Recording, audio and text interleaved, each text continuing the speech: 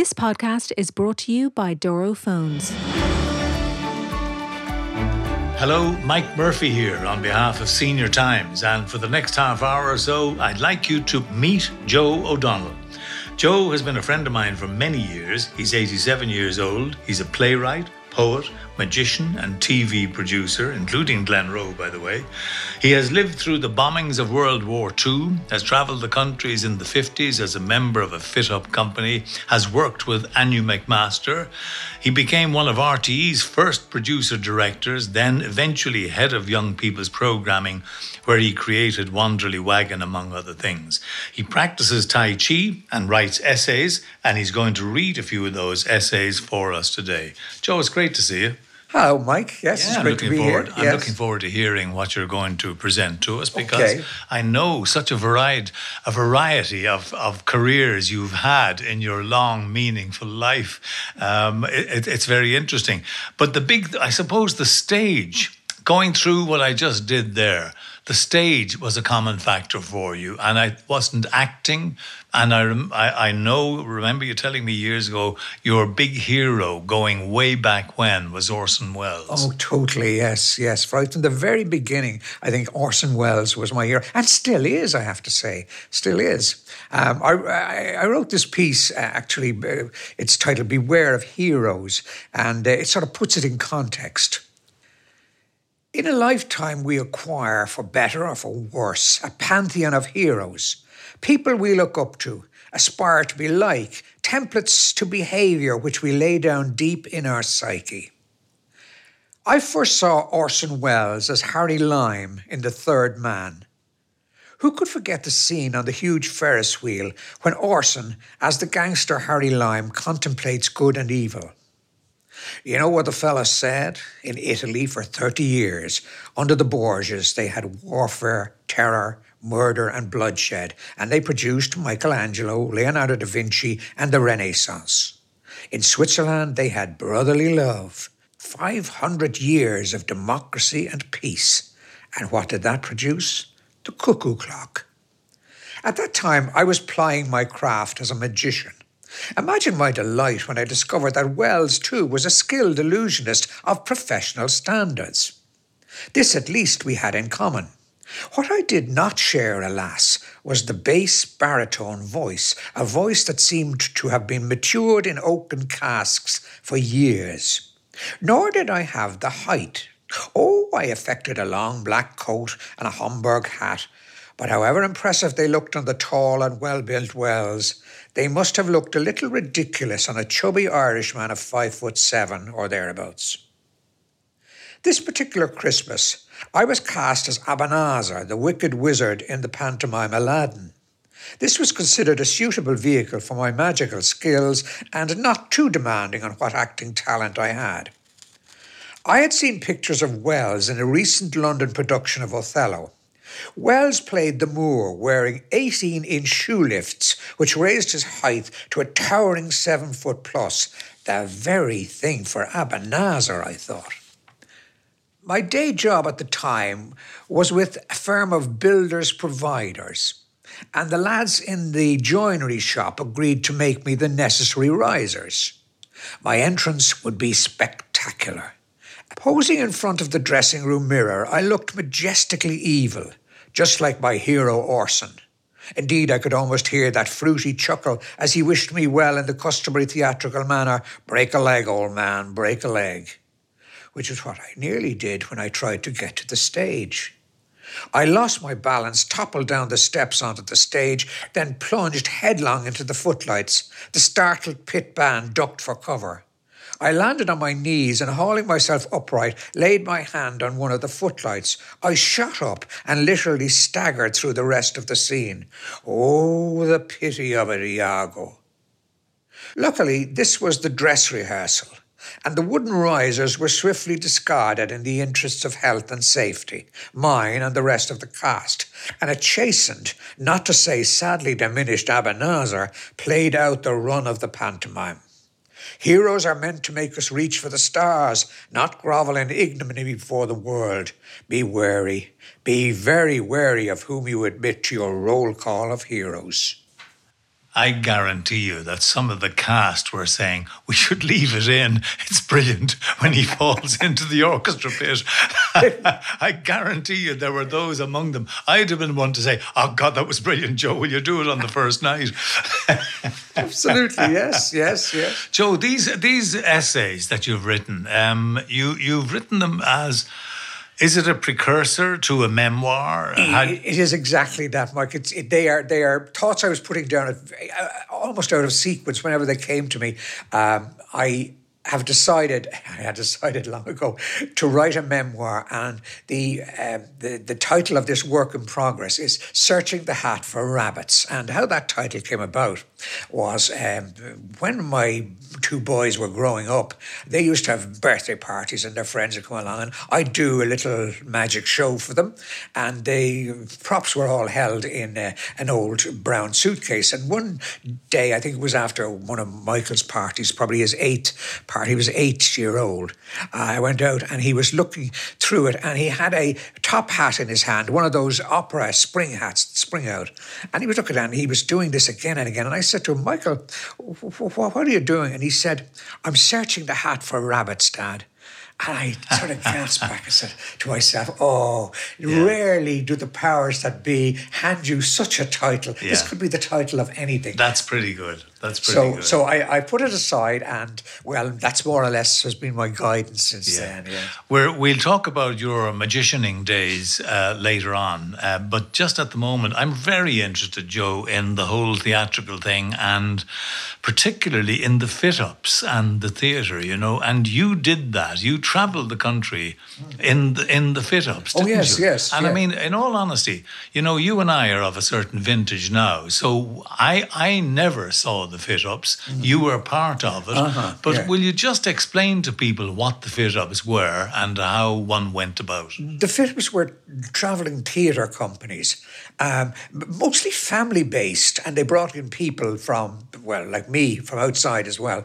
And they travelled not on stages only in the winter did we use stages in town halls or wherever we happened to be. Or normally we travelled with a booth now, which was like a booth. A booth, yeah, a large canvas booth with two, rather like circus tents, only elongated, if you like, and it made a theatre with seats and with a stage and with lots of backdrops, which were beautifully painted, and these were for the different plays. We did the show for the night would consist of a play, a variety show, and a laughable sketch, as it was called, to finish off the night. Now, you were supposed to do all of those, and the plays could be changed night to night. They had a repertoire, the ones I was with, Costello's Bohemian Players, had a repertoire of maybe up to 20 or 30 plays that they could produce on the go. And I had come from Dublin, and I had been trained in the Brendan Smith Academy, and we had 6 or 7 weeks to rehearse a play, and we learned the script from a text. But when I arrived there, I found that the rehearsal for the morning consisted of, oh yes, and this is about the Black and Tans, and you're a Black and Tan, and you come in, and you have a short scene with Moira here, and she does this, and she does that, and that was it. In other words, you had to improvise each of these as long as you followed the general plot. Exactly. You had plot points to make throughout this. And it wasn't until much afterwards I was explaining this to somebody, and they said, but don't you know that's the way the Commedia dell'arte worked? You were working in a very fine tradition. Think you're not smart enough to own a smartphone? Well, think again and think Doro. Doro phones are designed specially with the older person in mind. They're easy to use with louder sound and larger text. Plus numerous state-of-the-art features that don't compromise on performance or quality. To learn more about the full range of high-tech Doro phones, visit www.doro.com. Doro phones. Make friends with innovation. If you're enjoying this podcast, why not subscribe to Senior Times, the magazine and website for people who don't act their age? Or maybe you have a loved one or a friend who you know would love to read more. You can buy a subscription and have the magazine delivered direct to their door. To subscribe to Senior Times, visit the website at seniortimes.ie and like us on Facebook. at facebook.com/Senior Times. I had a very slick 20-25 minute cabaret magic act that I did in Dublin. I knew it backwards. When I arrived there, I found that they played 7 nights in each place, and I was required to have a different act for each night. And also possibly one for the children's show they did on the Saturday if the town land was big enough. And now luckily I had brought with me a whole stack of magic books and magic magazines. So my morning was spent not only trying to make up the play, but also put together an act for the night. And by the end of the week, I had 7 decent acts that I could do, including some other time we'll talk about this. I was trying hypnotism for the first time, and it scared the bejeepers out of me, when in fact it actually worked. Did it? And I was really... I thought I was going to make a comedy act of it. It didn't work. So anyway, and we travelled from place to place, And I presume, just briefly now, you had people going ahead of you to say the company is arriving tomorrow, they'd be putting up advertising posters, and then you'd be selling raffle tickets as part of it. Absolutely. And where would you stay? Would you be staying in guest houses? We would stay, well now, they travelled, the core, and it was usually a couple of families, they travelled in their own, what they call wagons, which were caravans, like, and motorised caravans, and they were very luxury, some of them. And I was offered a wagon. The phrase was, you get a wagon and your chances. But I didn't, because at that stage I wasn't able to cook or anything like that. So there would be lists of in every town, even the small towns, because at that stage, at any given time that we'd be in one place, within, say, a 5-mile radius, there could be 4 other fit-up companies. There was a huge amount of fit-up companies. The Carrickfords, Vic Loving, all of those, the Dandies and others, some good, some bad, some quite indifferent. And but you arrived at one of these digs on the morning of that thing, and once you had the fit-up put up, you went around and you looked at them, and they always had guest books, and the guest books had things like absolutely marvellous, really great, lovely food, great people. But you looked down this, you were looking for a phrase, and the phrase after one of these would be, quote the Raven. Yeah. And once you saw quote the Raven, you made your excuses and vanished. Quote the Raven comes from the Edgar Allan Poe poem, and it's a Once Upon a Midnight Drear, and it's a scary poem because the recurring line at the end of each verse, quote the Raven, nevermore. So you saw this code phrase at the end. You did a runner. You knew, and you did a runner. You did a runner. I love it. Can you talk about Anya McMaster? You worked with Anya McMaster, and he was basically the king of drama or travelling theatre, wasn't he? Absolutely, in that time? Yes, yeah.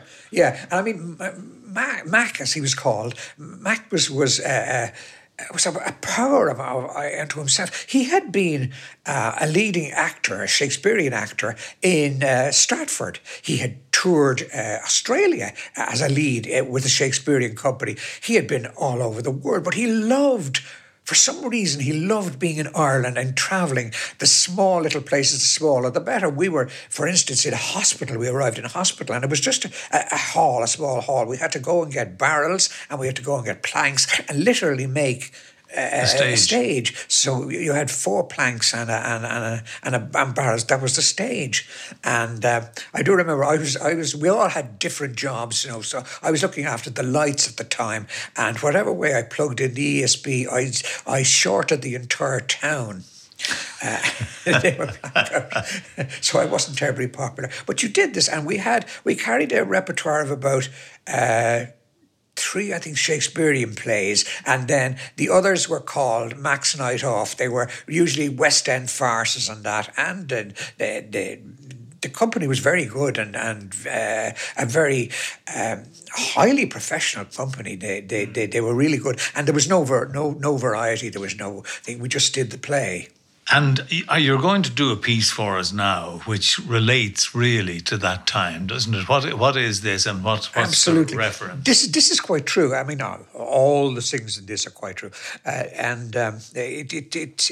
wrote it just to put it down because I couldn't believe it when it happened. The tour with the legendary actor-manager, Anya McMaster, had finished for the season. I returned to my flat in Sandymount to catch up with friends, housekeeping, and the pursuit of further employment. There was a record library in Ann Street which offered LPs at a peppercorn rent, and this was my first port of call. I returned with an armful of musicals, traditional music, and a few Beethoven symphonies for balance. I smoked a pipe in those days and a few good discs on the turntable, a bottle of Faustino Cinco from Finlaters, and my pipe pulling aromatically on the special Banker's mixture from Fox's, and heaven was instantly accessible. I was, you will gather, a young fogey in those days. I am definitely an older one nowadays. All went well until I began feeling strange. My heartbeat increased noticeably. My breathing became sporadic. My hands shook. This was something new. Was this a heart attack? My flatmate was in Radio Éireann recording a play. Should I dial 999? I threw myself on the daybed and took some deep breaths. In a matter of minutes, I had calmed down, and I tentatively finished listening to Beethoven, the Sixth Symphony, the Pastoral, gentle, flowing, full of the echoes of the forest, birdsong, raindrops, brooks which babbled melodically. Nothing there to cause any anxiety, one would have thought. That was when it happened again. Same symptoms, heartbeat acceleration, hands trembling, breath coming in tiny explosive gasps. I stumbled to the daybed and threw myself on it. A random thought. Could it be connected with the music? It didn't take long to piece it together. McMaster was very particular about the music he chose to accompany the plays we were performing. Jane Eyre had Ravel's heartbreaking Pavane for a Dead Infanta as the perfect accompaniment to this bleak melodrama. The Scottish play spun out its bloody entanglements to the austere harshness of Vaughan Williams' Sinfonia Antarctica. And, wait a minute now, wait a little minute, yes, Shakespeare's rustic comedy As You Like It used portions of Beethoven's Pastoral Symphony to link the scenes. But why should music as tranquil as this cause such palpitation? The answer lay in the parts I was playing. The snag was that when the music started, as the curtain dropped, I had less than 10 minutes to leg it back to the dressing room for a total costume and makeup change, as the curtain was subsequently due to rise in the Forest of Arden on a particular bar of music. So I was conscious all the time of the pressure, and it was all linked to the music.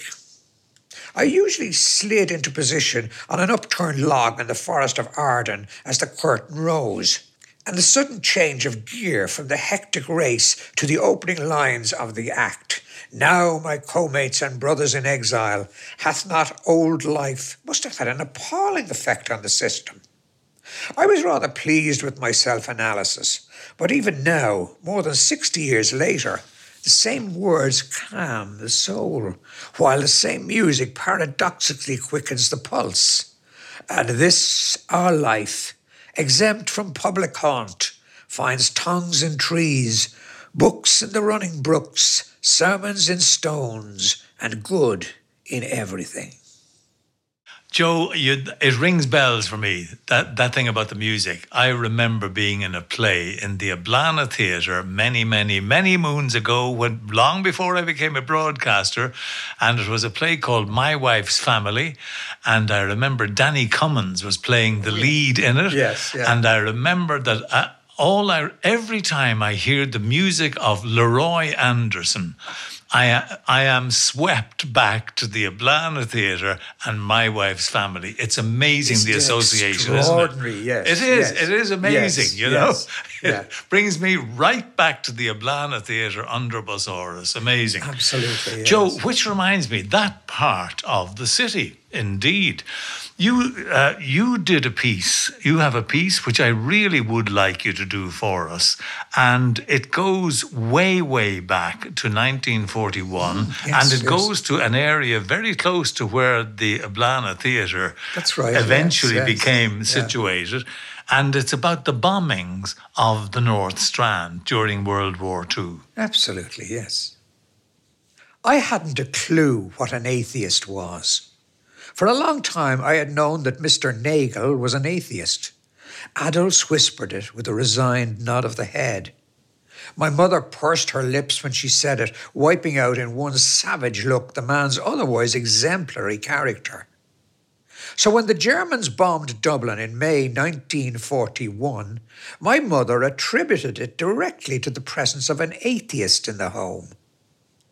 I knew we wouldn't have an hour's luck, she said. When the air raid sirens began their wavering wail, my father, an NCO in the local defence force, that was Ireland's own Dad's army, ushered all families to the basement. We had been familiar with the siren from the occasional, though well-signalled, air raid drill sequences. We knew the drill from school. You went to the lowest part of the house and lay down with your head between your knees, a safe if uncomfortable position. There we all were in the basement, all three families listening to the rumble of the approaching planes. The house was in Fairview and not very far from the major bomb strike in the North Strand. She's heading this way, said my father. That was when the second bomb fell. This time the whistle and bang were closer. My mother scrambled to her feet, clutching the large lemonade bottle of Lourdes water my Aunt Eileen had brought back from the pilgrimage. Hefting the bottle in her hand, my mother started to scatter all and sundry with the blessed water. Sacred Heart of Jesus, protect and defend us all. Sacred Heart of Jesus, protect and defend us all. Oh, little flower, show us your power. The droning of the aircraft got louder and my mother had to raise her voice above the noise. Sacred Heart of Jesus, protect and defend us all. Nagel turned a frightened face towards her. Missus, he said in a tight, cracked voice, Missus, don't come near me with that stuff. Do you hear me now? My mother, much as she disapproved of his beliefs, or lack of them, was prepared to give the devil his due in the presence of incipient death. Oh, don't worry, Mr. Nagel. I think it's more than a drop of holy water you need now, she said, and continued with her benedictions. Her aim was accurate, as like a knife thrower in a circus, she showered either side of the frozen, horror-struck Nagel without once wetting him. It was at that precise moment that the Luftwaffe decided to ditch their last bomb. The whistle of this bomb was much louder than any of the previous ones, and the bang, when it came seconds later, was much bigger and nearer than the others. It shook the house. A window shattered somewhere above me. Dust showered down on us. My mother shrieked, Jesus, Mary and Joseph, and leaped backwards in fright. She fell over the prone body of my father, and the bottle of Lourdes water described an arc through the dust-filled air to shatter above the head of Nagel. With a shout, he leaped to his feet as though it had been boiling water. I'm wet, missus. You've soaked me with that stuff. We all looked at him in horror as he took off up the stairs. He didn't know what was happening outside. He didn't care. But whatever it was safer than the prospect of a further drenching with Lourdes water inside. Mr. Nagel never did forgive my mother for what happened the night of the bombing. The German government made reparation to the tune of £327,000 as a gesture when the war was over. My mother had no regrets. Nothing will convince me, she insisted. But that was the devil you saw rushing out. Just as Jesus sent the possessed pigs running into the sea, that's what Aunt Eileen's holy water did to him. Mark my words, it wouldn't surprise me if we were to see a change of heart in the same Mr. Nagel. Mr. Nagel remained resolutely divorced from Mother Church and died 16 years later, unrepentant, drowning off Curly's Hole, a notoriously dangerous bathing spot in Dollymount. As my mother, God rest her, would have said, God is not mocked. Very funny. Poor old Mr. Nagel. I can see it. I mean, it's actually a great visual sketch, isn't it? Yes. Don't come near me with that stuff, Mrs. Nagel, and by the way, Nagel is not his name for obvious reasons. No, you're protecting the innocent. He was another of my heroes, because I was only 7 years old, and he would come out. He would be dressed in one of these sort of Chinese or Japanese dressing gowns, and he smoked cigarettes from a long holder.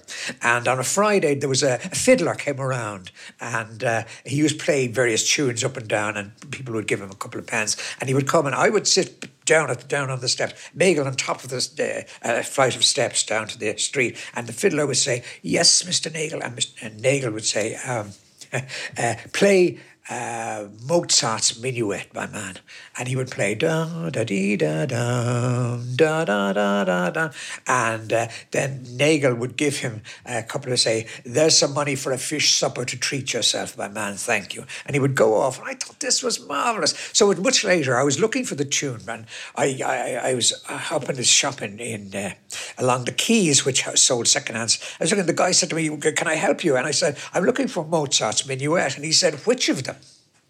And I said, he said, there are quite a few Mozart minuets. And I said, he said, can you hum it? And I went, da, da, dee, da, da. And he said, no, he said, that's not Mozart minuet. That's Boccherini's minuet. So there you are, again, heroes. Placing your trust in heroes is a dangerous thing. Absolutely. Joe, it's been a pleasure having you on this podcast. And I know you've got some other pieces about your yearning to be a magician, that Yes, this was what I really want to be when I grow up. Yes. And I'd love you to do them. But would you come back and maybe we'll do a follow-up podcast to this one? I'll be delighted to, Mike. Good. Okay, well, that's Joe O'Donnell, and I am delighted to have introduced Joe to a number of our listeners on these podcasts. So I look forward to doing the next one with you, Joe. And in the meantime, this is Mike Murphy on behalf of Senior Times saying goodbye.